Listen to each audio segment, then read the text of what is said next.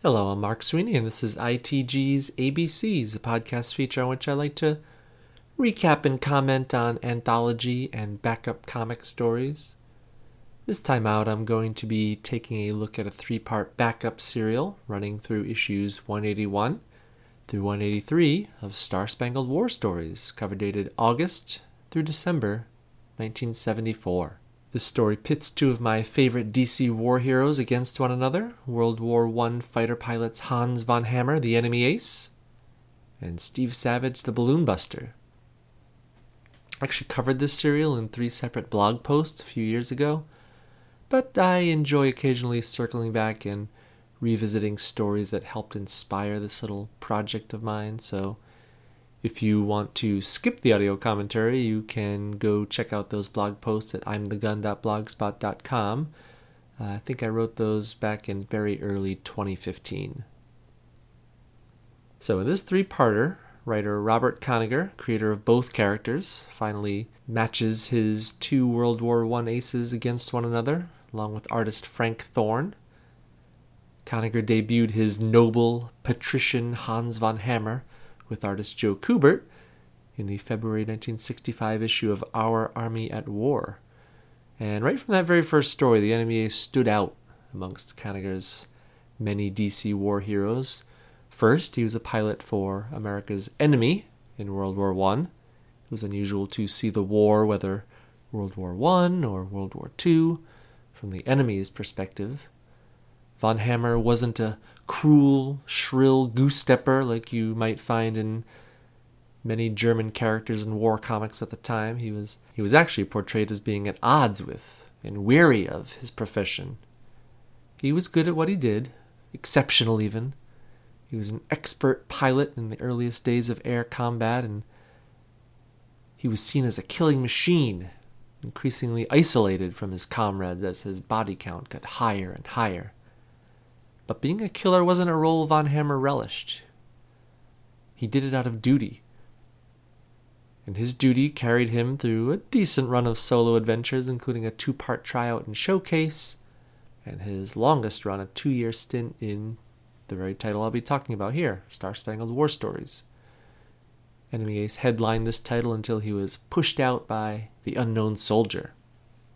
Debuting about a year after Enemy Ace, Kanigher and artist Russ Heath introduced us to Steve Savage the Balloon Buster. Though there were a couple of similarities between Von Hammer and the equally ostracized by his comrades Savage, there were ways in which the characters couldn't be more different. Where Von Hammer was cool and mannered, American pilot Savage was wild and undisciplined. He bristled under authority, outright disobeying orders, earning an additional nickname, the Maverick Ace. Savage wasn't the skilled pilot that Von Hammer was, but he made up for it with balls and expert marksmanship. Where Von Hammer, who also had a second nickname, the Hammer of Hell, was driven by a sense of duty and killed for his country, Savage was driven by an enormous chip on his shoulder. Always simultaneously trying to break from and confirming his reputation as an uneducated white trash saddle tramp, as he's often referred to himself. And he did seem to enjoy his role as warrior and a killer in a way Von Hammer never did. Savage's tenure as a lead feature was not as successful as the Enemy Aces. His original run of appearances lasted only 4 issues of All-American Men of War before he was relegated to very occasional backup feature. But I get a sense that by the time it happened, Robert Kanigher had been itching to match up his 2 aces for quite some time. It was established pretty early on, in Steve Savage's second appearance in fact, that he and Von Hammer occupied the same airspace. Savage's commanding officer in that story compares him to that other, quote, born killer, the enemy ace. And sometime later, in a Star-Spangled War Stories framing sequence, Kanigher has Von Hammer introduce the only reprint of the Balloon Buster's first appearance. And about 2 years later, the pair makes a tiny cameo, appearing separately in the background of a Star-Spangled War Stories backup by Kanigher and Frank Thorne, which seemed to be kind of a warm-up or tryout for this episode's feature three-parter. In a letter column answer in that issue of Star-Spangled, editor Archie Goodwin hints at a near-future story by the same artistic team, Kanigher and Thorne, where the two pilots would actually meet. And the fruits of that labor, I'm excited to recap for you now.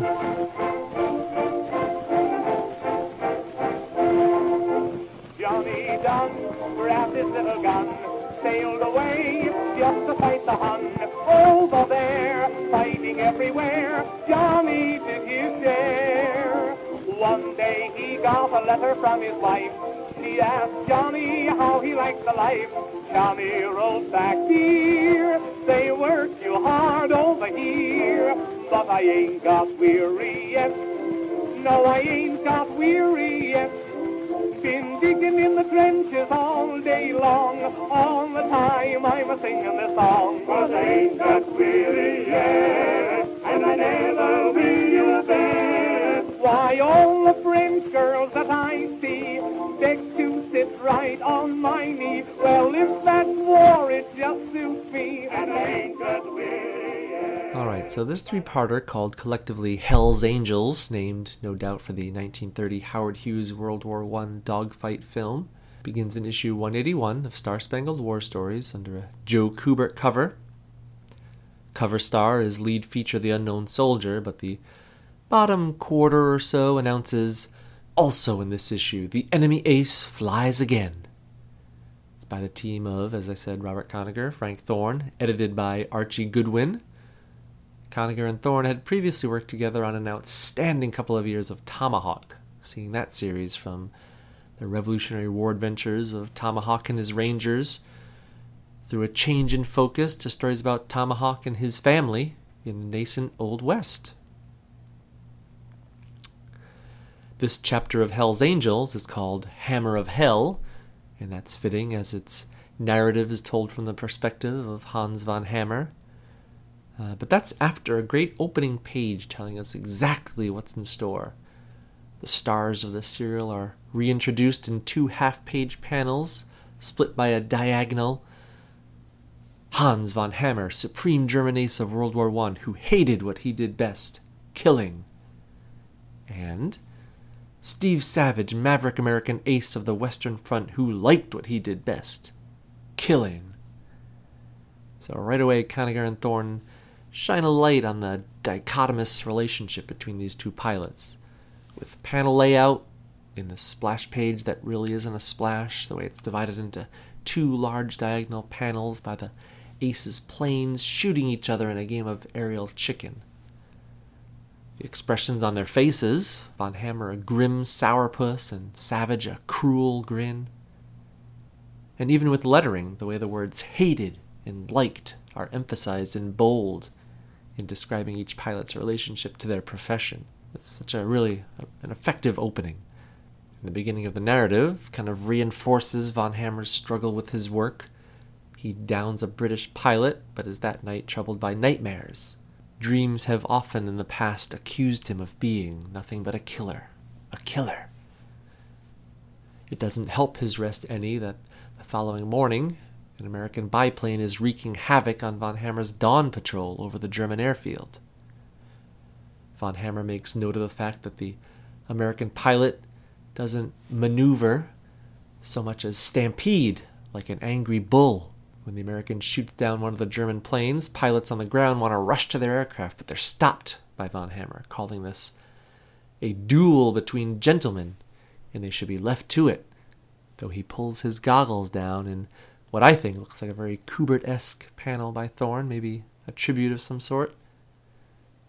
And von Hammer takes to the air in his signature red Fokker triple-wing plane to enforce what he sees as the rules of combat. The American we see in his cockpit sporting the distinctive combination of a bandana neck wrap, flight goggles, and a white cowboy hat, but a decidedly 70s hairstyle, blonde shag with bushy sideburns. He shoots down the remaining member of the German Dawn Patrol before von Hammer swoops in.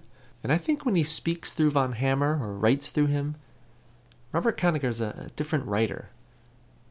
Von Hammer's inner dialogue is often almost poetic.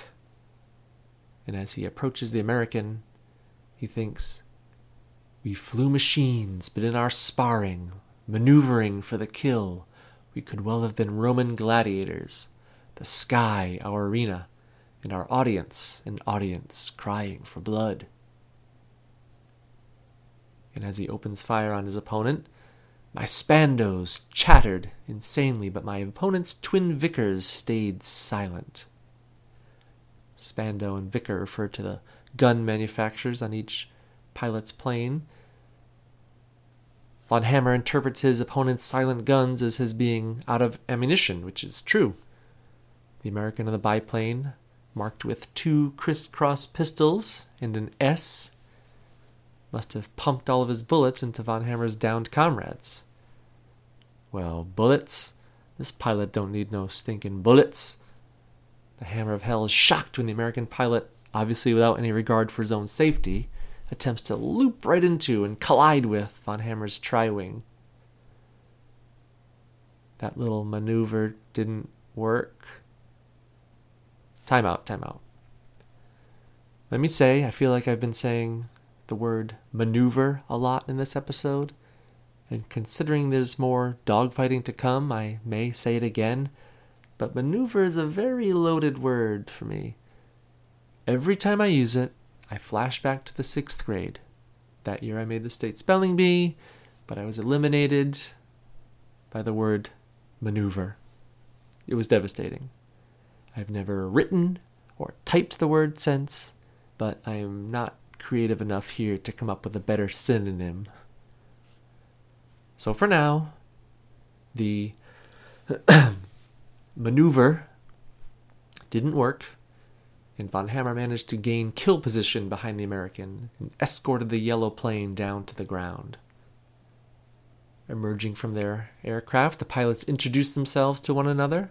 Von Hammer, perfect posture, straight as a rod, and more relaxed, contrapposto stance, quote, outlandishly garbed, as von Hammer thinks to himself, is Steve Savage the Balloon Buster.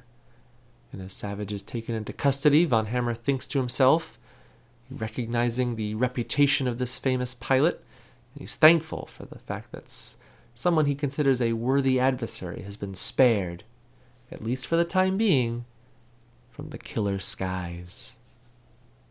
Issue 182 of Star Spangled War Stories has another killer Joe Kubert cover, with the enemy ace once again showcased in the lower quarter, guns ablazing. In Chapter 2 of Hell's Angels, Kanigher performs a neat little trick as the narrative is picked up from Steve Savage's point of view. And this is signaled by the chapter title, The Maverick Ace, which is Savage's secondary nickname, akin to von Hammer's Hammer of Hell. The chapter opens with Savage in German custody, and with an invitation from von Hammer to dine with his officers that evening. Savage thinks to himself, inferiority complex to the fore, that von Hammer knows he's nothing but common trash, and the customary invitation to an enemy captive was, though gentlemanly, nothing but a game with rules. This train of thought follows Savage to the dinner where von Hammer toasts Savage, wishing him good luck now that the war has ended for him. And he's doing so with seeming sincerity, though the gesture may be lost on the American pilot. Savage scoffs to himself about the disconnect these officers with their ceremonies and fancy drinks have with the men on the front lines. Savage had served in the trenches where there were no games and no rules. But for a brief moment, Savage seems willing to play along. He rises as if to return von Hammer's well-wishing. But then, something the enemy ace would find unthinkable. Savage tosses his drink into von Hammer's face, quickly grabs a gun from Hans's holster, and shoots his way out of the hall, smashing through a window right onto the airfield. The young pilot, just outside on the runway, has a plane all warmed up and is ready to go on night patrol, but he catches sight of Savage and lets loose with his guns. This isn't the first time, though, that Steve Savage has brought a pistol to a dogfight. He stares that plane and pilot right down on the runway, blamming away with that pistol as he thinks to himself his poor old pappy left him nothing in this world but the ability to use a gun. Savage manages to kill the young pilot, unceremoniously dumps his body from the plane, and takes off, just missing Von Hammer's head as the German had just made the scene. And the look on Von Hammer's face in a wordless panel. He's angry. And I get the sense this anger's rooted in Savage's break with decorum, even more so than the dead comrade at his feet. Well, what lies between Steve Savage and a successful, daring escape? A trio of German observation balloons, a Steve Savage specialty. He fires hot lead into gas-filled death traps. It's kind of grisly as we see observers, armed observers, falling from the baskets in flames. And just as Kanigher has imparted a stern poetry on Von Hammer, he lends a certain earthiness to Steve Savage's inner dialogue. Referring to the balloons, Savage thinks, maybe I don't know what fork to use like the Rittmeister would, that's Von Hammer, but I sure can spear sausages. Consistent in his carelessness, just as his attack the previous day spent all Savage's bullets, his weakness for blowing up balloons spends all of his fuel this time. But that's not too much of a problem. He sets down in the French town of Croy, just a few miles short of his own home field. He even knows a young lady there, and as soon as he lands, he's got a relieved Celeste in his arms. Celeste received a report that Savage was missing, presumed dead. But the Maverick Ace pledges to set his comrades straight, ... in the morning. On that very next morning, Savage awakens at his airfield to a scenario mirroring one in the first chapter. A lone pilot, this time Von Hammer, wreaking havoc on enemy territory. The distinctive red triplane is destroying fuel tanks and grounded aircraft. In a method of communication that seems pretty common if you've read previous Enemy Ace or even Balloon Buster stories, Von Hammer drops a boot to the ground with a written message inside for Savage. A challenge to a duel tomorrow at dawn in the skies above no man's land, the space between enemy lines. Well, the Balloon Buster is up for this challenge, though he's scheming. He plans to show up a little early, lying in wait to ambush his enemy, Ace. I love the little next issue blurbs so far at the bottom of the last page of each chapter. They're bracketed by two little emblems standing in for our characters. There's an iron cross for Von Hammer, and the crossed pistols over an S looks kind of like a belt buckle, which I think is a cool little attempt at branding the Balloon Buster. It never caught on, much like the character, but the attempt was there. Bravo, Frank Thorne.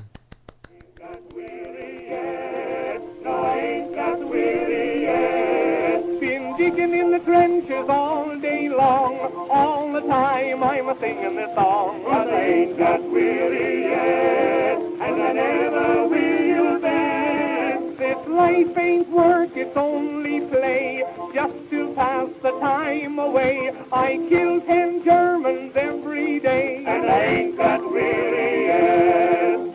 Johnny Dunn met a husky Hun.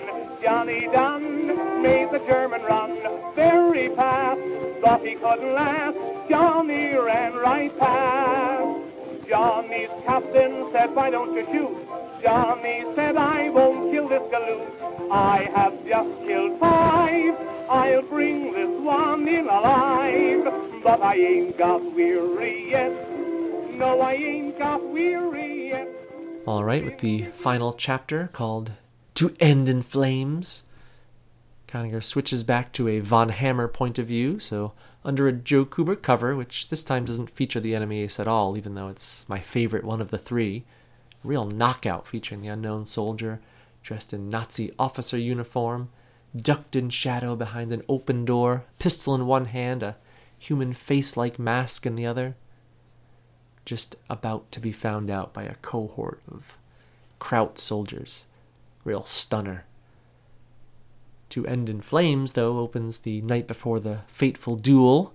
Von Hammer passes the time the only way that seems to give him any peace. He's bird hunting, accompanied by his only friend, a lone wolf. Von Hammer finds it hard to concentrate on his prey, however. When he aims his rifle, all he can see is an image of Steve Savage. Von Hammer is still fuming over Savage's complete disregard for what he calls the gentleman's code. He says goodbye to the wolf, and at his quarters the following morning does the same with his valet, presenting the man with his own boots as a birthday present, given early should he not survive this showdown. Von Hammer takes off in his plane into the dark sky of the early morning, but he's startled by a fiery explosion. A giant Zeppelin on its way back from an English bombing run is under attack from a lone American Spad. It's Steve Savage, of course, passing the time before the duel in the only way he knows, busting balloons. Von Hammer meets his foe, and the giant blimp becomes their battleground as they zip around its falling, flaming carcass. The planes fly away from the Zeppelin, and the pilots find themselves in a game of chicken on a collision course with one another, guns ablazing. It's actually Von Hammer who blinks, and he swerves out of the way, as he does, describing how he's thrown his Fokker into a strut-straining, wire-popping roll. Some more of that great language. I know, deservedly, Sergeant Rock is known as Conager's greatest DC war co-creation. He's certainly the most enduring. But it's stories like this, passages like this, where Von Hammer's internal dialogues are so evocative. I can't help but wonder if Hans Von Hammer can give Frank Rock a run for his money in the pantheon of Conager's heroes. The pilots keep swapping out their positions on the higher ground, each gaining a momentary advantage in the kill position, but neither can yet land that fatal shot. Savage leads Von Hammer through some cloud cover into a trap, a squadron of circling British bombers. A couple of these get a few good shots, and the Hammer of Hell finds his plane aflame, but he dives straight down to the ground and pulls up at the last second, the speed extinguishing the fire. He soars back up toward the now exposed underbelly of the balloon buster, and Von Hammer lets loose with all his ammunition. Savage's plane begins to disintegrate in midair, and as it crashes into a river, a fiery wreck, Von Hammer speaks to himself, calling Savage a worthy opponent, acclaimed by the killer skies. Was Steve Savage a goner, though? In a 2-page epilogue, obviously some time later, a group of nurses attend a completely bandaged figure, think the Invisible Man or Negative Man from the Doom Patrol. They listen close to what their patient is mumbling, and we can read it's a defiant Steve Savage. He's asking, "When am I getting out to fight that Kraut? Von Hammer again?" And a caption box reads, "Will it ever be the end?" Well, the answer to that is yes, but not for some time. What a great little 3-parter. Typical of Enemy Ace stories, it's always odd to have the hero of the story, a soldier, pilot, whatever, fighting in a war for a side not your country's own. Germans in war comics, as I alluded to before, were almost exclusively the bad guys. It's even stranger here, as the American character in the piece is almost... You've got to almost perceive Steve Savage as the villain. He's the one who breaks decorum. He's the one who cheats by showing up early to the duel. And he's the one in that most comic villain type way vows revenge at the end of the day. It's an interesting inversion for a war comic, with the German being the good guy and the American being the bad guy.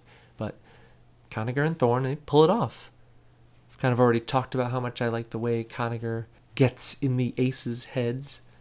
But it's a great looking story too. Now, even though I associate Thorne with, apart from this story, his Tomahawk stuff, I think he's probably best known for his work on Red Sonja.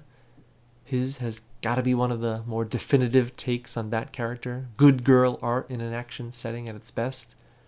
But in this story, chock full of dudes. We do have Celeste in a cameo role, but this is a story about men. And in it, Thorne excels. His planes look great. His action is lively. That scene where Savage throws the drink in Von Hammer's face is one of my favorites, I think, in all of comics. This 3-parter has been collected, one of the few Balloon Buster stories that has, and it's even been collected twice in the Enemy Ace archives, and in black and white in the Showcase Presents the Enemy Ace volume. These 2 pilots would get a chance to renew their rivalry about 10 years later in this very title, though by then it was called The Unknown Soldier, and I honestly can't say it ends any better for old Steve Savage, but if you're interested in checking out round 2, unfortunately it hasn't been collected, but you can get a taste in the form of some blog posts at imthegun.blogspot.com. I think if you click on the Enemy Ace label, that might be the best way to pull those up. On that blog you'll also find some images from this story, so I encourage you to head over there if you're at all interested. The master list of very cool people includes Al Sedano, Cash Flag on Twitter, and host of Resurrections and Adam Warlock and Thanos podcast, Alexandra Waka, Benny RT2, Bob Buster, Chris from Bat Books for Beginners, Comics in the Golden Age, David Jorgensen, Dr. Ange from the Supergirl Comic Box Commentary blog, Eric G. Blackmore, Greg Arujo, Jason Minier, Jeffrey Brown, Jennifer DeRoss, Kurt Fleischer at Cap'n Flash on Twitter, Laurel at MountainFlower1 on Twitter, Leigh Eura, Longbox of Darkness, Michelle Denuse, Min, Myrna Loy Love, Nocturne Table, Orca at Vikewar on Twitter, Paul Hicks of the Waiting for Doom podcast, Paul Williams, Professor Frenzy of the Bat Books for Beginners podcast, Reggie, co-host of the Cosmic Treadmill podcast, Relatively Geeky Podcast Network, Russell Rosenkild, and Vinicius Carrero. I'd also like to say that the last 25 episodes or so of this show could not have been produced without the support and encouragement of Darren Ruth Sutherland of the Rad Adventures Podcast Network, host of such excellent shows as Trekker Talk, Warlord Worlds, and Xenozoic Xenophiles, and Joe Crawford, voracious comic reader, all-around great guy, and poster of things on his Tumblr for the non-discerning reader.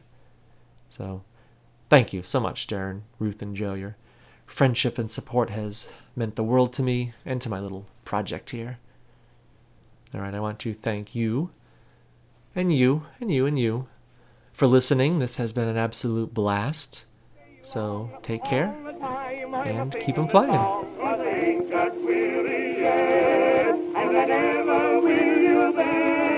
Though I've been wounded in this fight, shot at sunrise, gassed at night, outside of that I feel alright. And I ain't got weary yet, but I ain't got weary yet. No, I ain't got weary yet. Been digging in the trenches all day long, all the time I'm a-singing this song. 'Cause I ain't got weary yet, and I never will then. Now if I'm wounded by a shell, some nice nurse will make me well, and still they say that war is well, and I ain't got